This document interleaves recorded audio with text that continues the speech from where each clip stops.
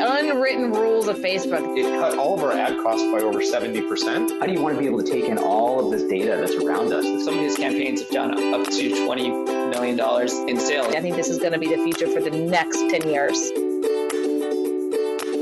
And now here is The Win with your hostess, serial entrepreneur, marketeer, and chief sexy boss, Heather Havenwood. Look, our whole world revolves around our iPhone, iPad, Droid. You know, they say we look at our phones on average 150 times a day. And if you're a small business and want to actually grow, you need to reach people where they're looking at and listening the most, their smartphones. See, marketing via text messaging is a great way to start, and it's super easy. Just text the word START to 72,000 to learn more about my friends at Mobit.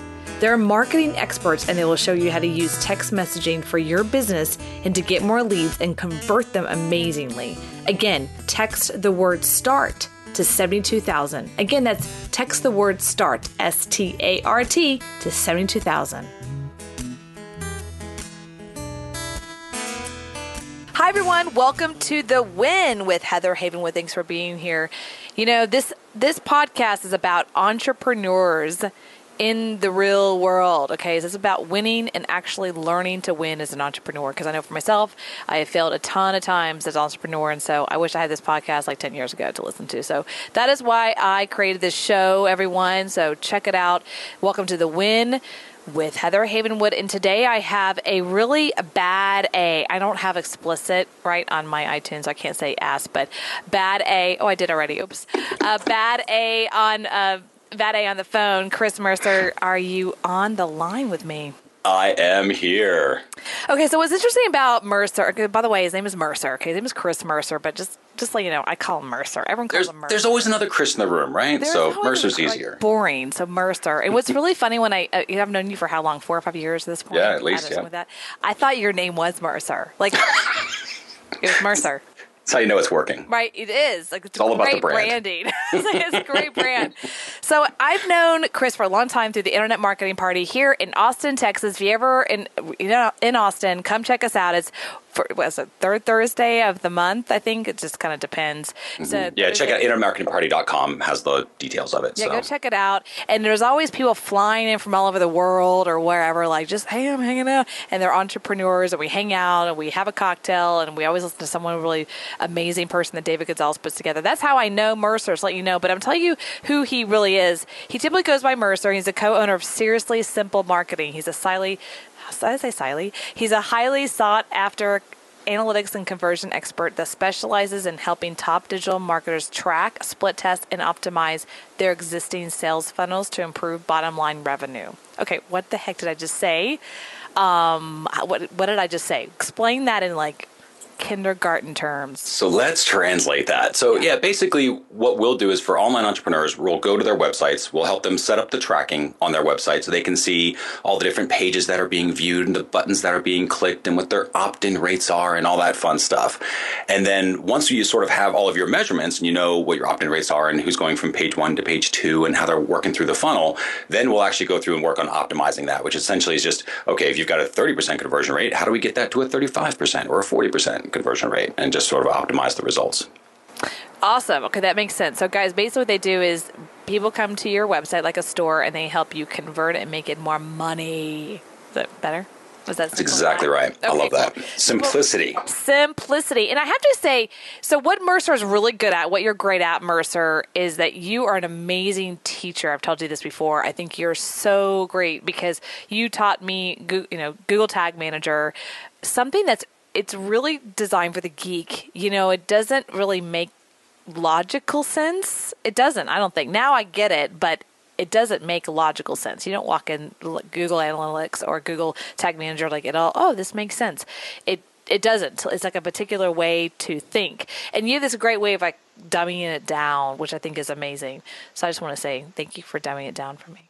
Oh, no problem. Yeah, tools like that, they're incredible at what they do, but they're made by Google, and Google's got this googly interface to it, so it doesn't have quite the intuitive feel of like an Apple product, right? So you can kind of walk in and you don't realize, like with something like analytics, like you're walking into a database that's basically got this cover over top of it that will help you, like some charts and diagrams, but it's not going to tell you like, oh, go do this on your site now.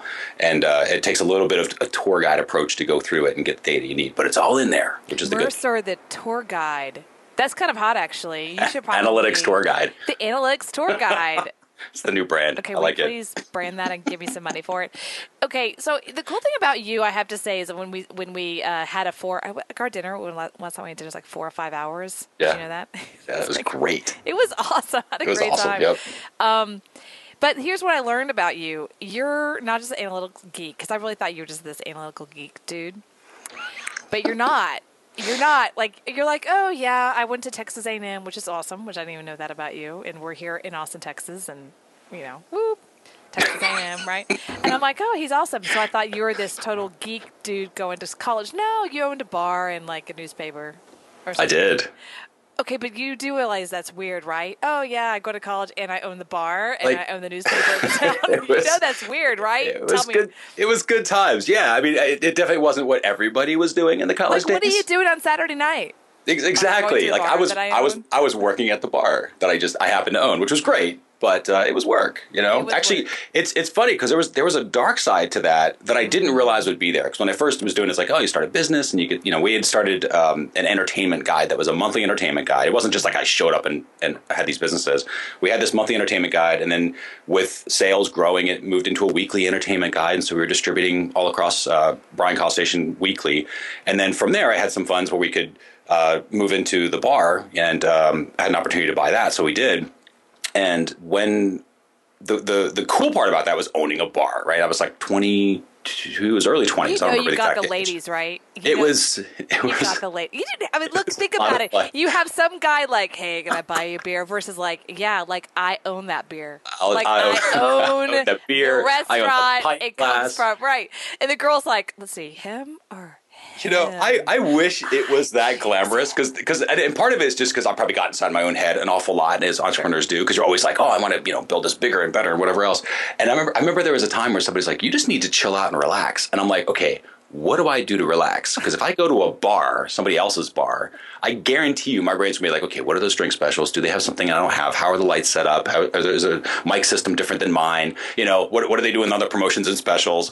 If I open up like some sort of entertainment rag of some sort, I'm going to be looking at the ads, who's advertising, and what their budgets are. It was constant. And I literally built this like business that ended up like trapping me in itself, believe it or not. And I totally got stressed out. Oh my God, I got so stressed out. So what do you do when you're a bar owner, entertainment guide, and a college student to relax? That's a great question. It is a great question. And I never found the answer to that.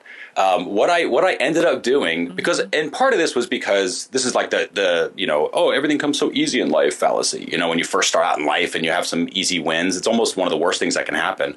But I was early 20s and I had some struggle, but I wouldn't say something that I would speak on stage about. Like it was like, hey, I tried some stuff and it was working. Like it was great. But I decided, because I pushed myself as I get further down this path, and I sort of trap myself in like, oh my gosh, like I'm a victim of my own success. I can't necessarily leave and stop all of these different things because I was intimately involved with all of them. So I didn't put systems in place and hadn't quite learned that lesson yet. And at the same time, it was doing something where I really enjoyed it, but it was stressing the crap out of me. And so what I ended up doing was saying, okay, I'm going to have a conversation with myself. Is this really where I want to be? I want to see mountains in the world. I want to see other things. College Station is great, but it's very flat. Okay, and, hold on a second. College Station.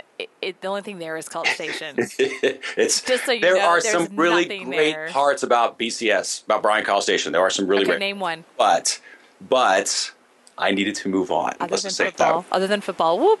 No, let's be honest here. So entrepreneurship, I think it's great, and I think you're right. You said something. I think every entrepreneur always has that story, their first job or their first company. Their first thing, and if they do get successful in it, I think it's the worst thing to happen to them. And I mean that because then they think, oh, look at me. Like I can do it again. And it's actually the worst thing to happen versus like a lot of challenges and being able to kind of move through that. But I just think it's interesting that you're here in College Station and you're like, oh yeah, I'm a college student. Yeah, and I own a bar. Yeah, I own entertainment. Like Everyone else is like waiting jobs, and you're just I go to. Yeah, it was cool. And I had a friend of mine who owned a series of furniture stores down there, and he came to me one day, and he was like, you need to be in a bigger pond. He's like, doing what you do, you shouldn't do it here. Which was nothing against the BCS area. He's like, this is just too small of an arena. Like, you should be out there doing something other stuff. And that's when I started looking at places like, I ended up moving to Portland.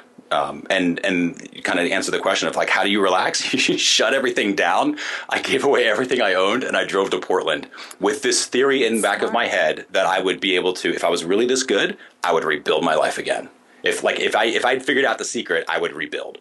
And I was like, let's put it to the test. The mindset of that, because talking about the win, right? Mm-hmm. And here you are, and you're like, I'm going to be able to be the ability to shut something down, or I call the breakup of a business, right? The break it up or break up the relationship, and then be able to say, I'm confident in myself that I can literally move anywhere and rebuild. That is so awesome. Did you just like come out of the womb like that? Like, how did that happen? That's a great question. I don't know that I did. I think my parents were very different people. My dad was the corporate America kind of guy, like, hey, you go to school, you get your degree, and you're going to stay with, this company for 50 years. And that's sort of how he was raised. And at the time, that's what he was going through. That was his version of reality, right? For him, that was true. And my mom was sort of that serial entrepreneur. And, she had started a cleaning company. She sold vacuum cleaners door to door. Like, she was that type of person, always willing to try new things. And so I had these completely different versions of what life could be. Right. Mm-hmm. And I sort of kind of went with both a little bit, in that I wanted to do this, kind of stay consistent as much as I could and get the structure that corporate America would have. But I really liked the entrepreneurial ability to create your own systems and, play in this world. And so all the if I've had jobs, all the jobs I've ever had have been where there've been some sort of flexibility where I've got to control. And if it didn't work out, it's because I didn't get control. And, that's what entrepreneurs are about, right? Yeah, absolutely. But you talked about you had parents. One was corporate and one was, a salesperson. Sounds like an entrepreneurship. The fact that she did vacuum sales, cleaning business, she's truly entrepreneur. So where do you fall in that little realm? Because that's like left, right, huge swing there. Where do you fall in now? And where do you fall in now? What do you think? Yeah, like I'm definitely the entrepreneur. And I enjoy that. That's my arena. That's the place that's where I grew up. That's where I like to live and stay. I've done both. You have a structure though. Oh yeah. You're very structured. Yeah. And that's what I think I got from the corporate stuff. Cause I tried the corporate stuff. It's funny, but like one of my favorite jokes in the entrepreneurial world is, as an entrepreneur, it's awesome because you get to pick, you get to work half days, right? You pick any 12 hours you want. And that's so true in the entrepreneurial world. A half day is not like, oh, I get to work half days. It's like, yeah, I'm working 12 hours today and I'm working 3 times as hard as I ever worked for anybody else, but I'm going to do it my own, right? It's me. It's my thing. I went to bed last night at 3:30 a.m. Right. We're talking at 1 o'clock in the afternoon. So yeah, I've had all kinds of sleep. Yeah, exactly. And we still do this. It's like we're psychotic, but we get something from this, and there's just a certain type of person that is attracted, I think, to that. Yeah. And the way to relax. I remember I actually. How do you relax? Let's ask that question. How do you relax? Here's how I did it when I first shut down the stuff, and this is just to answer that initial question as far as like the structure and everything. Is I actually got a job, and so after I shut down everything, I moved to Portland. Stop. Hold on. Go ahead. Yes. Okay. All right, so Mercer just said, to relax, I got a job. I want to put that in perspective for a minute. Actually, because I now that I hear it like fully understand that. Like, I remember a couple years ago, I got a corporate job, and I found it, there you go. I found it interesting that I could go home at 5. That was fascinating to me. Absolutely agree. They were like, you've been here already like 45, 50 hours. It's starting to get overtime. You might, we need you to, and I'm like, what? Like, I'm being forced to go home? Like, I would never do that to myself. What do I do when I go home? It is so true. It is so true. And I got involved in some pretty big companies back in the day because I came in through the mortgage craze when that was going on. And at one point, I was with a really large mortgage company that was sponsoring the Super Bowl, literally sponsoring the Super Bowl 1 year.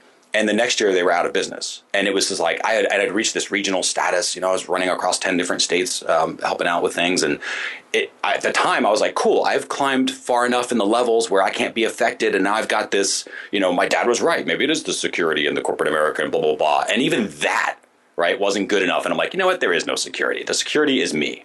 I'm the security. I'm the one who determines where I'm paddling in this river, and I determine what river I'm going to paddle in.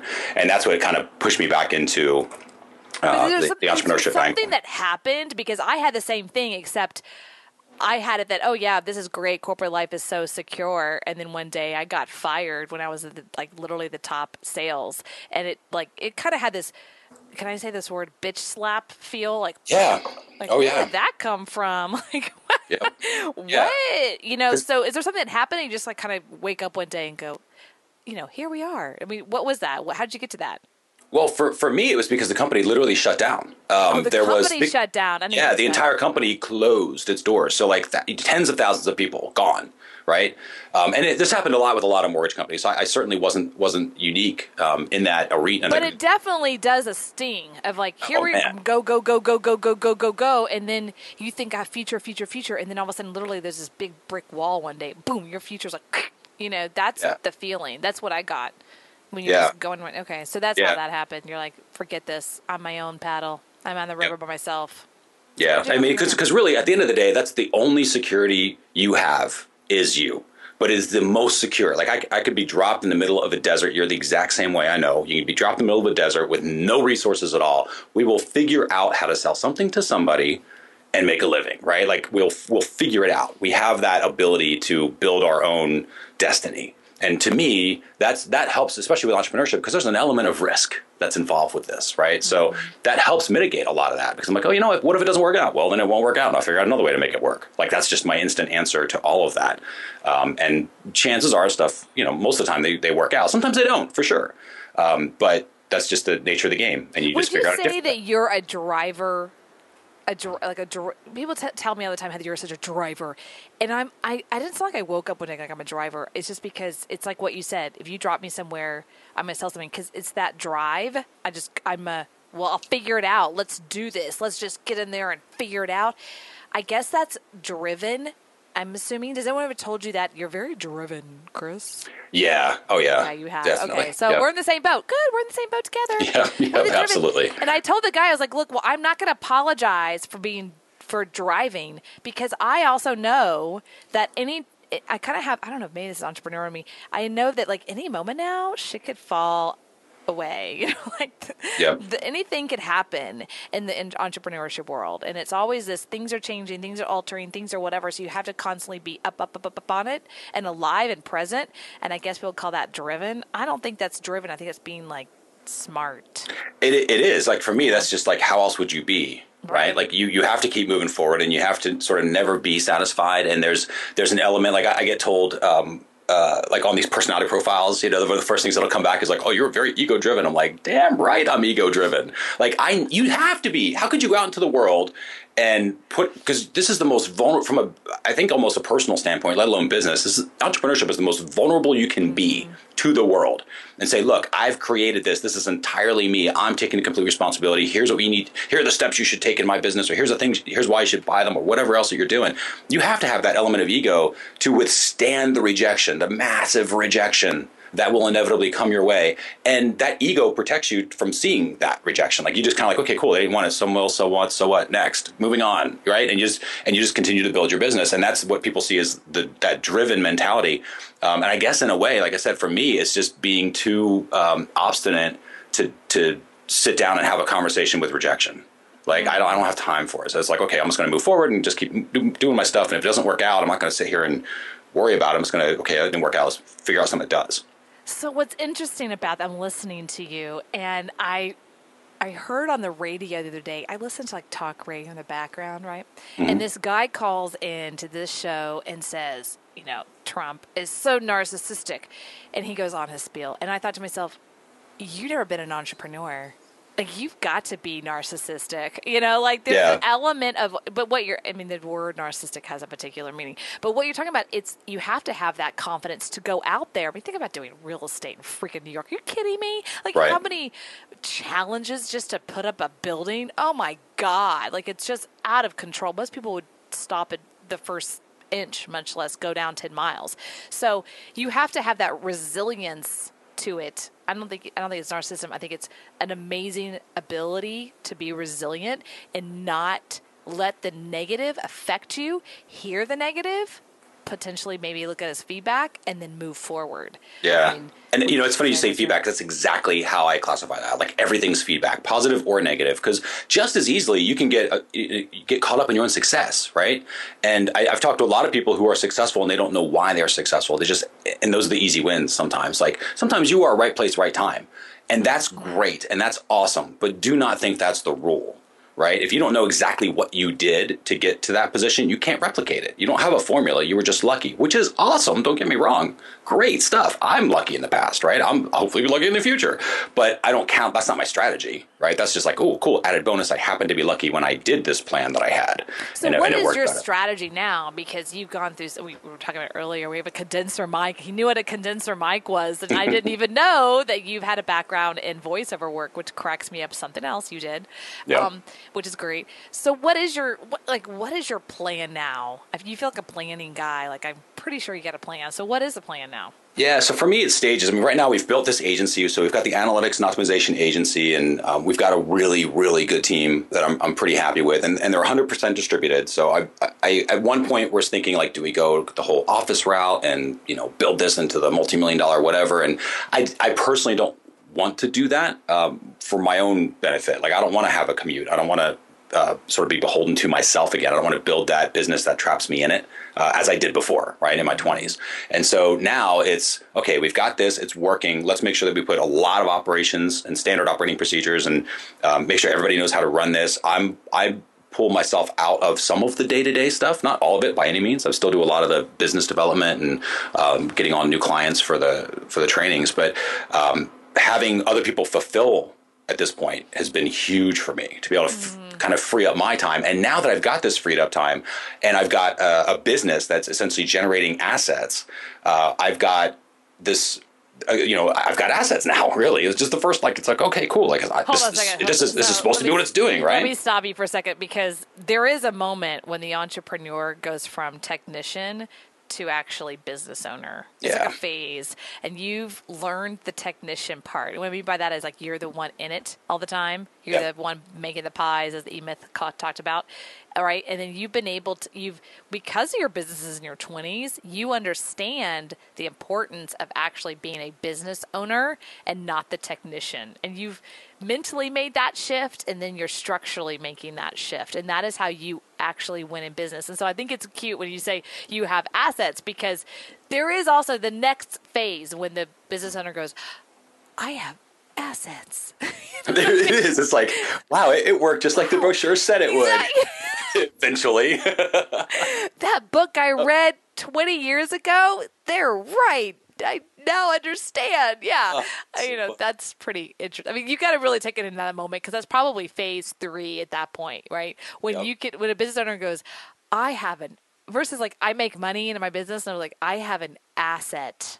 Yep. It gets a whole nother phase. So what is it like? What is it like over there, entrepreneur, to have assets as a business owner? Yeah, it's a good feeling, I have to say. I mean, it's definitely not to the point where I could just walk away, go travel a year, come back, and then here's my bank account. Because eventually, I'm still involved somewhat. So I definitely don't want to paint it like that. But I'm on my way to having these systems where I'm not having to be involved as much, like you said, the technician, right? I'm not working on the same stuff that I was before. And so I can work at a higher level, more strategic level, as everybody else is helping with fulfillment and structure, and ultimately maybe teach them some strategy so I can offload even more of that. But as I'm doing that, I'm looking around at other opportunities, kind of going, okay, well, I've created this little asset. What if I could create another one? And what would that look like? And that's, I mean, I'm at this point in my life, I'm literally in this wide open investigation stage where I'm like, oh, this is maybe a juice bar franchise, or what does it look like to do, buying a website and that's already in there, but I could optimize it, right? That's what we do, right? So I could go buy an existing property and then maybe flip it around and fix it and then resell, or any other countless things that are out there as an entrepreneur. So I'm in that stage again where I kind of want to figure out, like, okay, what's my next step? I'm not really sure. Let's investigate everything, see what's out there. And at the same time, I'm learning. I'm making my own personal journey now to really dig into finances, and I'm a numbers guy, right? I'm very comfortable with numbers, but I'm definitely not the financial expert. And with all of the things that are out there and available in terms of financial vehicles that you can use as an entrepreneur, and modeling what some of the other families have done, right, over the generations, and kind of looking back, how could I apply that? Like, that's what I'm in now. So I'm looking at these different opportunities to create more assets. I mean, it's like I did it once, and I'm like, if I could do it again and again and again, and have 15 or 20 of these things, that would be awesome. And at the same time, what am I going to do with that? As all of those are producing additional capital, what do I do with that? And so I want to get smarter about my finances and the money. And again, it's not about savings or like let's invest in this mutual fund. It's beyond that. And that's what I'm really excited about too. This is a great conversation. We don't talk about it a lot because financial planners, there's one aspect like saving and, I don't know, it's very boring. I was actually in one of my old lives, 22 years old, I actually worked for American Express Financial Advisors. And here I am, I'm like 22, don't know jack about jack. And I'm, over here like, talking to people in their 50s about their retirement. I'm like, come on. Like, right. Really? I don't understand. And all it is product selling. That's what I learned is like, all it is like you learn the products, literally like a hamburger, and then you figure out where they're at and where they need to go, and then you sell them the product. That's financial advising. There you go. That's the whole thing. And so I did that for about 2 years. And of course, they wanted to turn me into a financial advisor. I was just like an assistant. And when I realized that, it kind of like made me mad. You know what I mean? Like, really? This is all. So anyway, let's talk about how you're going to become a Rockefeller. And here's what you're doing. You're actually taking the current structure of the United States of America that we were built on entrepreneurship, and it was designed for capitalism. Yes, people, not socialism. Capitalism for us to make money and then use the current tax structure to make more money and leverage it. And nothing's wrong with that. You're not evil. You're called smart. So I just want to put that out there because a lot of people are like, oh, that's so horrible that they take advantage of the tax codes. I'm like, what are you talking about? Like, that's what the design's for. And I just have to say this one thing is that, talking about the Rockefeller, there is a book out there, The Rockefeller Habits. But there is a book that I actually read while I was going through my bankruptcy. So here I am, right, had this great business. It's taken away from me. I'm literally I got to go through bankruptcy. And it's one of those moments of like, that I'm smart. This should never happen to me. That's what was going on. Total ego. And I remember reading a book. I wrote this book, and I can't remember the title. I can't even remember the author. Somehow, one of those moments just landed in my lap, and it was about bankruptcy. It was kind of like this book, probably just right into me, talking about how bankruptcy,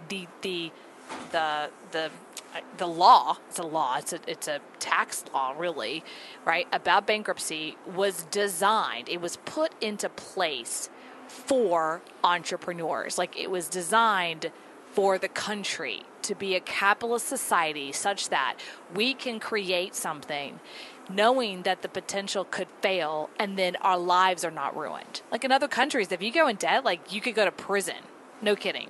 So it was designed for us. It was like this gift.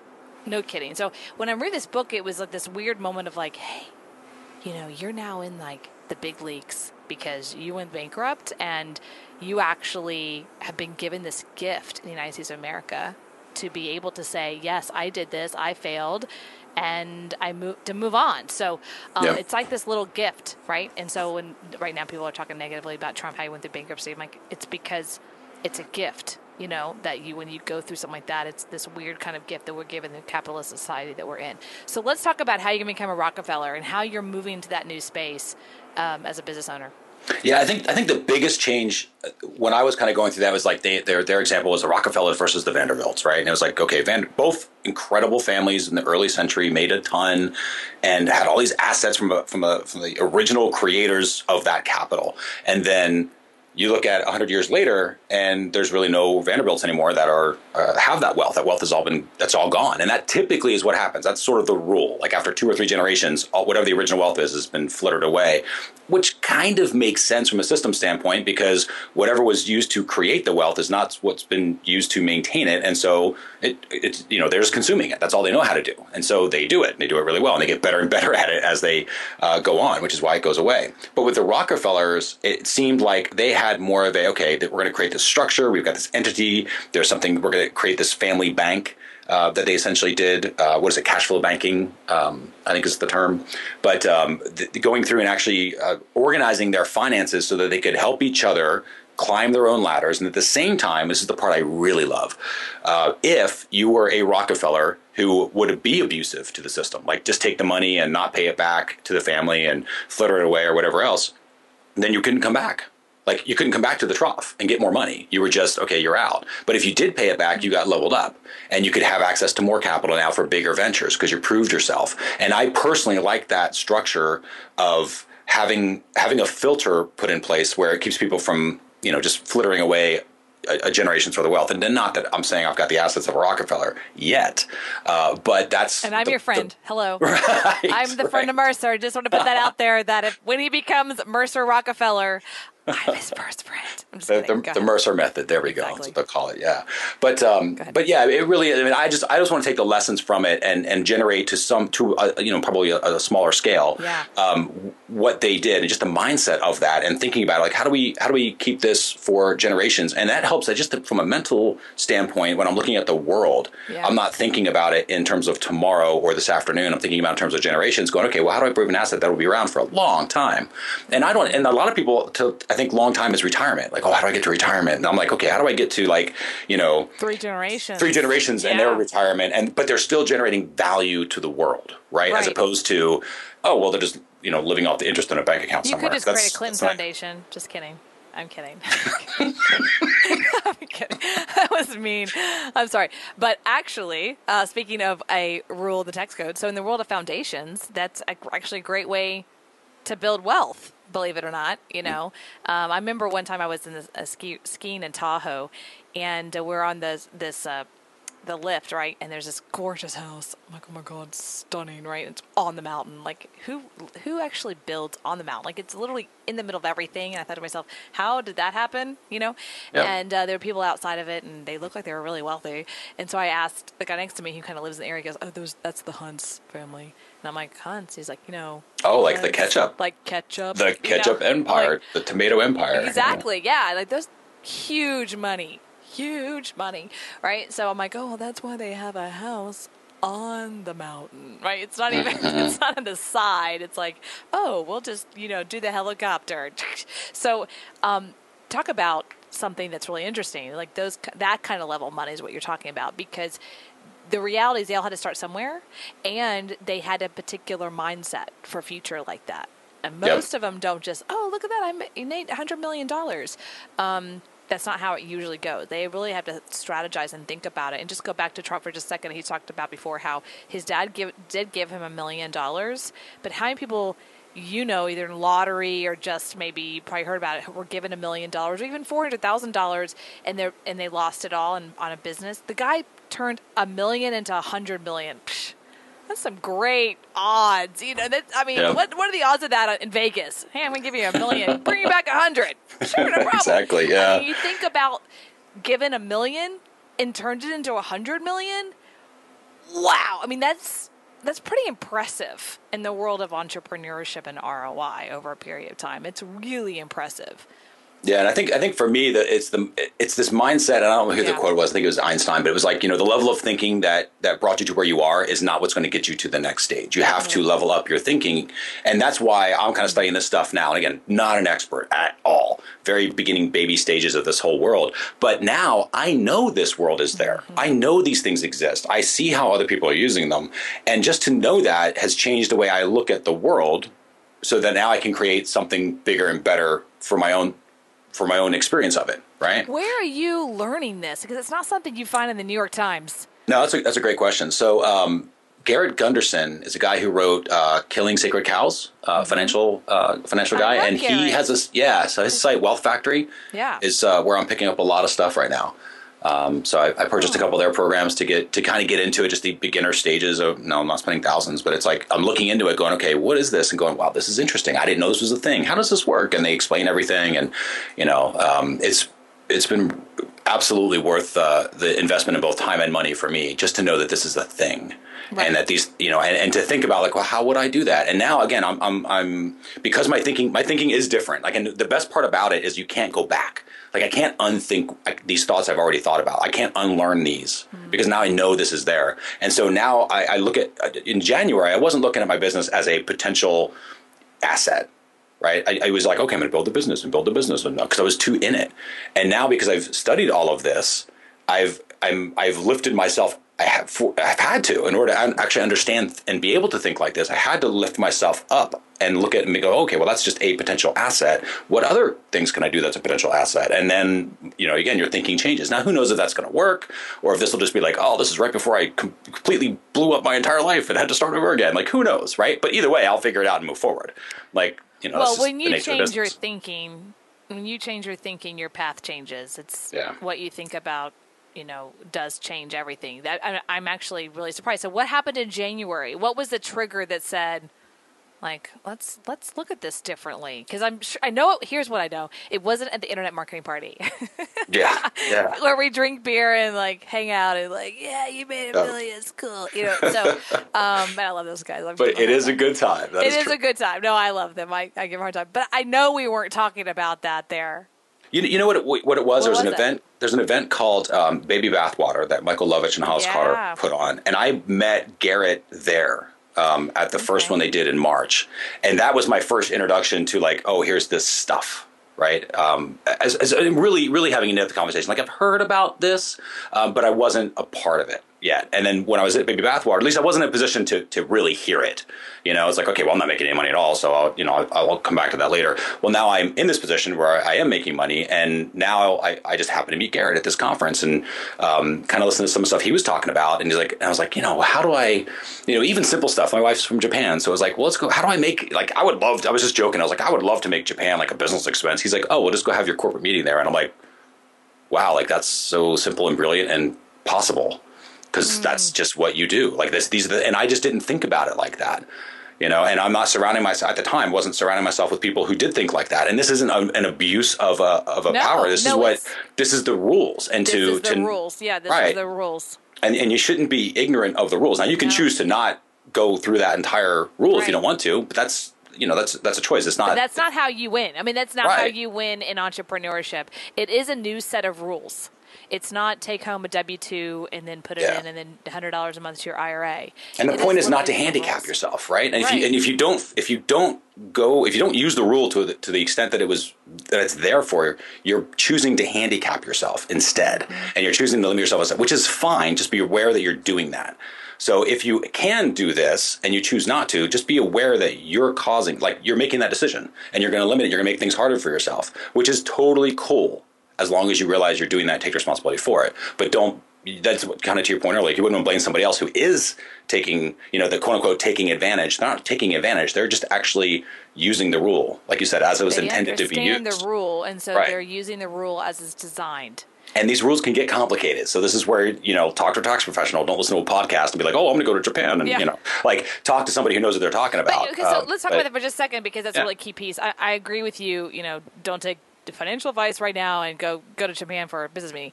However, when you understand the concepts of the rules, then you can hire, and you can be more aware when you hire a tax attorney or a CPA or whoever you need, right? Yep. You can hire the best professionals because you can come from a place of understanding and making sure that they have read the rules. I can't tell you how many CPAs, just because they know CPA code doesn't mean that they understand it for business owners. Right. It's very different. And so when you become more educated, it's like an educated consumer. You know what I mean? Like, you don't have to know everything about boats, but if you go out there and learn a little bit, when you go to the store to buy one, at least you kind of understand, oh, well, this versus that. You have some kind of comparison to it. I mean, shop is consumer. It's really consumer. But at the same time, this is about your wealth. And, I'm laughing because I listen to Fox Business all the time, Fox Business News, and I'm starting to get, I really think if my parents actually spent time with me when I was younger and really asked me a lot of questions about what I wanted to do, I probably would be on Wall Street, because that just looks so exciting to me, to be on the floor and like yelling and screaming all the time. I think I would have done really well. I don't know if that's true, but I hear it's very quiet nowadays. It is kind of quiet, but still, there's a lot of yelling and screaming, like go, go, go. I can see the addiction to it. You know what I mean? I can see the addiction to the drive. But the real smart puppies are the ones that understand what I call the other rules. You know, the rules of the wealthy, basically. The rules of the wealthy. We were talking about this. I think I sent Junko, your wife, the book about Be Your Own Banker. There's a book called Be Your Own Banker, and Don and I are going through it right now. I'm going through. The concept's kind of interesting, but it's actually the particular concept that, I'm going blank on his name. The billionaire dude from Iowa. Why am I going blank on his name? Buffett, Warren Buffett. Yeah, that guy, dude. Yep. Yeah. Whatever. A few people have heard of him. That's fine. Loser. Just kidding. So Buffett, that's what he does. Like, to be your own banker, and it's completely legit. It's completely, but if you mentioned that to the common person, they'd be like, that's illegal, or you can't do that, So it's understanding the current rules, because I promise you, they're not out there on Fox Business News being talked about. You know what I mean? They're not. Or CNBC. They're just not. That's exactly right. And, Buffett's an interesting character, too, because I think he's on the – I probably more financially like him in terms of the way he looks at things. Like, he's like, it's kind of unfair that I pay less taxes than my secretary does, right, from the tax code. But you notice that he pays less taxes than his secretary does. He didn't decide to pay more taxes because he paid less taxes because that's the current system. He doesn't think it's right, and that's totally cool if he wants to change it. But he still paid attention to the rules, right? And he still used the rules that were laid out in front of him and said, wow, this game's, kind of not where I would want it to be, but he played it, and he paid less taxes than the secretary. Don't quote me exactly on that, but I think it was a story around that. But it was interesting. This whole thing, just we're going to wrap it up, because I wanted to wrap it up on this, but the whole thing that I hear, and I want to get your take on this, wrapping it up, is that when you're an entrepreneur, you got to learn more than just one game. So you've really mastered analytics and Google Tag Manager, and Google, all those pieces of the pie in the world of Google Analytics. You've mastered that. You really are. You're a master. But you can't stop there. You're a great technician, but you've now had to move into managing and structuring and creating this business in phase 1 and phase 2, and now you're moving into what does it look like to create assets, and now you're going to master something else. So wrapping it up with everybody, one, how they get a hold of you. Well, let's go there. And then 2, what can you say to people to wrap it up about you as an entrepreneur and winning in your life? So to reach us, you can just go to seriouslysimplemarketing.com/thewin, and that'll take you to the page and kind of learn more about what we offer and ask any questions you like there.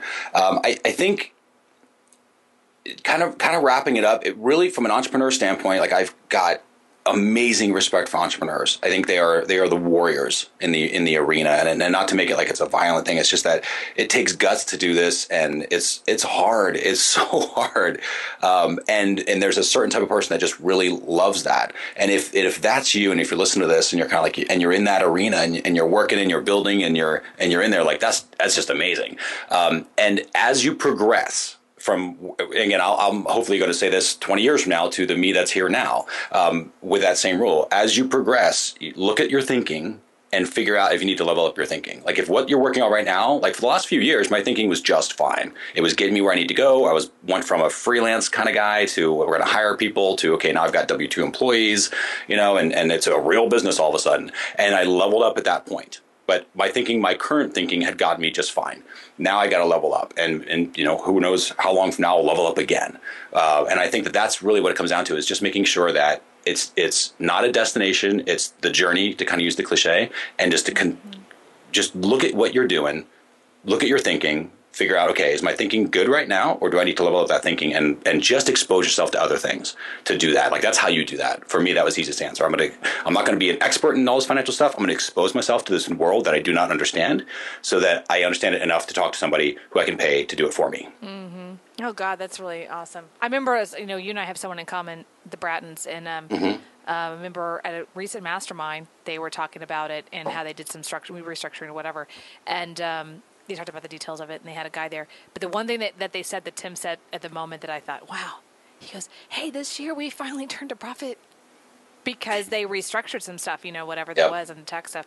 So you have to be able to take it to another level. God, this is so good. I'm taking so many notes. Thank you so much for being happy here. to help. Thank you. It's an honor to be a part of the podcast. Yeah, thank you for that. And just like you talk about your monthly. You have a workshop Wednesday, because I'm part of it. We do. Yep, we do. So if you're interested in learning more about marketing and specifically around tracking it and optimizing it, for those of you who are online entrepreneurs, if you go over to our site, you'll see a thing called Workshop Wednesday.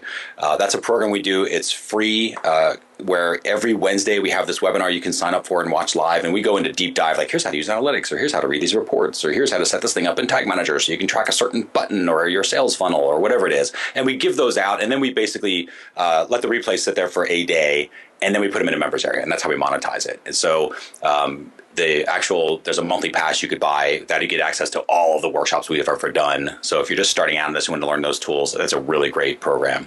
A ton of value, and there's lots of support. We got the kind of Facebook group with all of your peers, and then we've got direct access to our team. So if you have a question over any of the techniques at all that we're covering, you just can go right to the private member support and get answers and move along your own journey of tracking and optimization.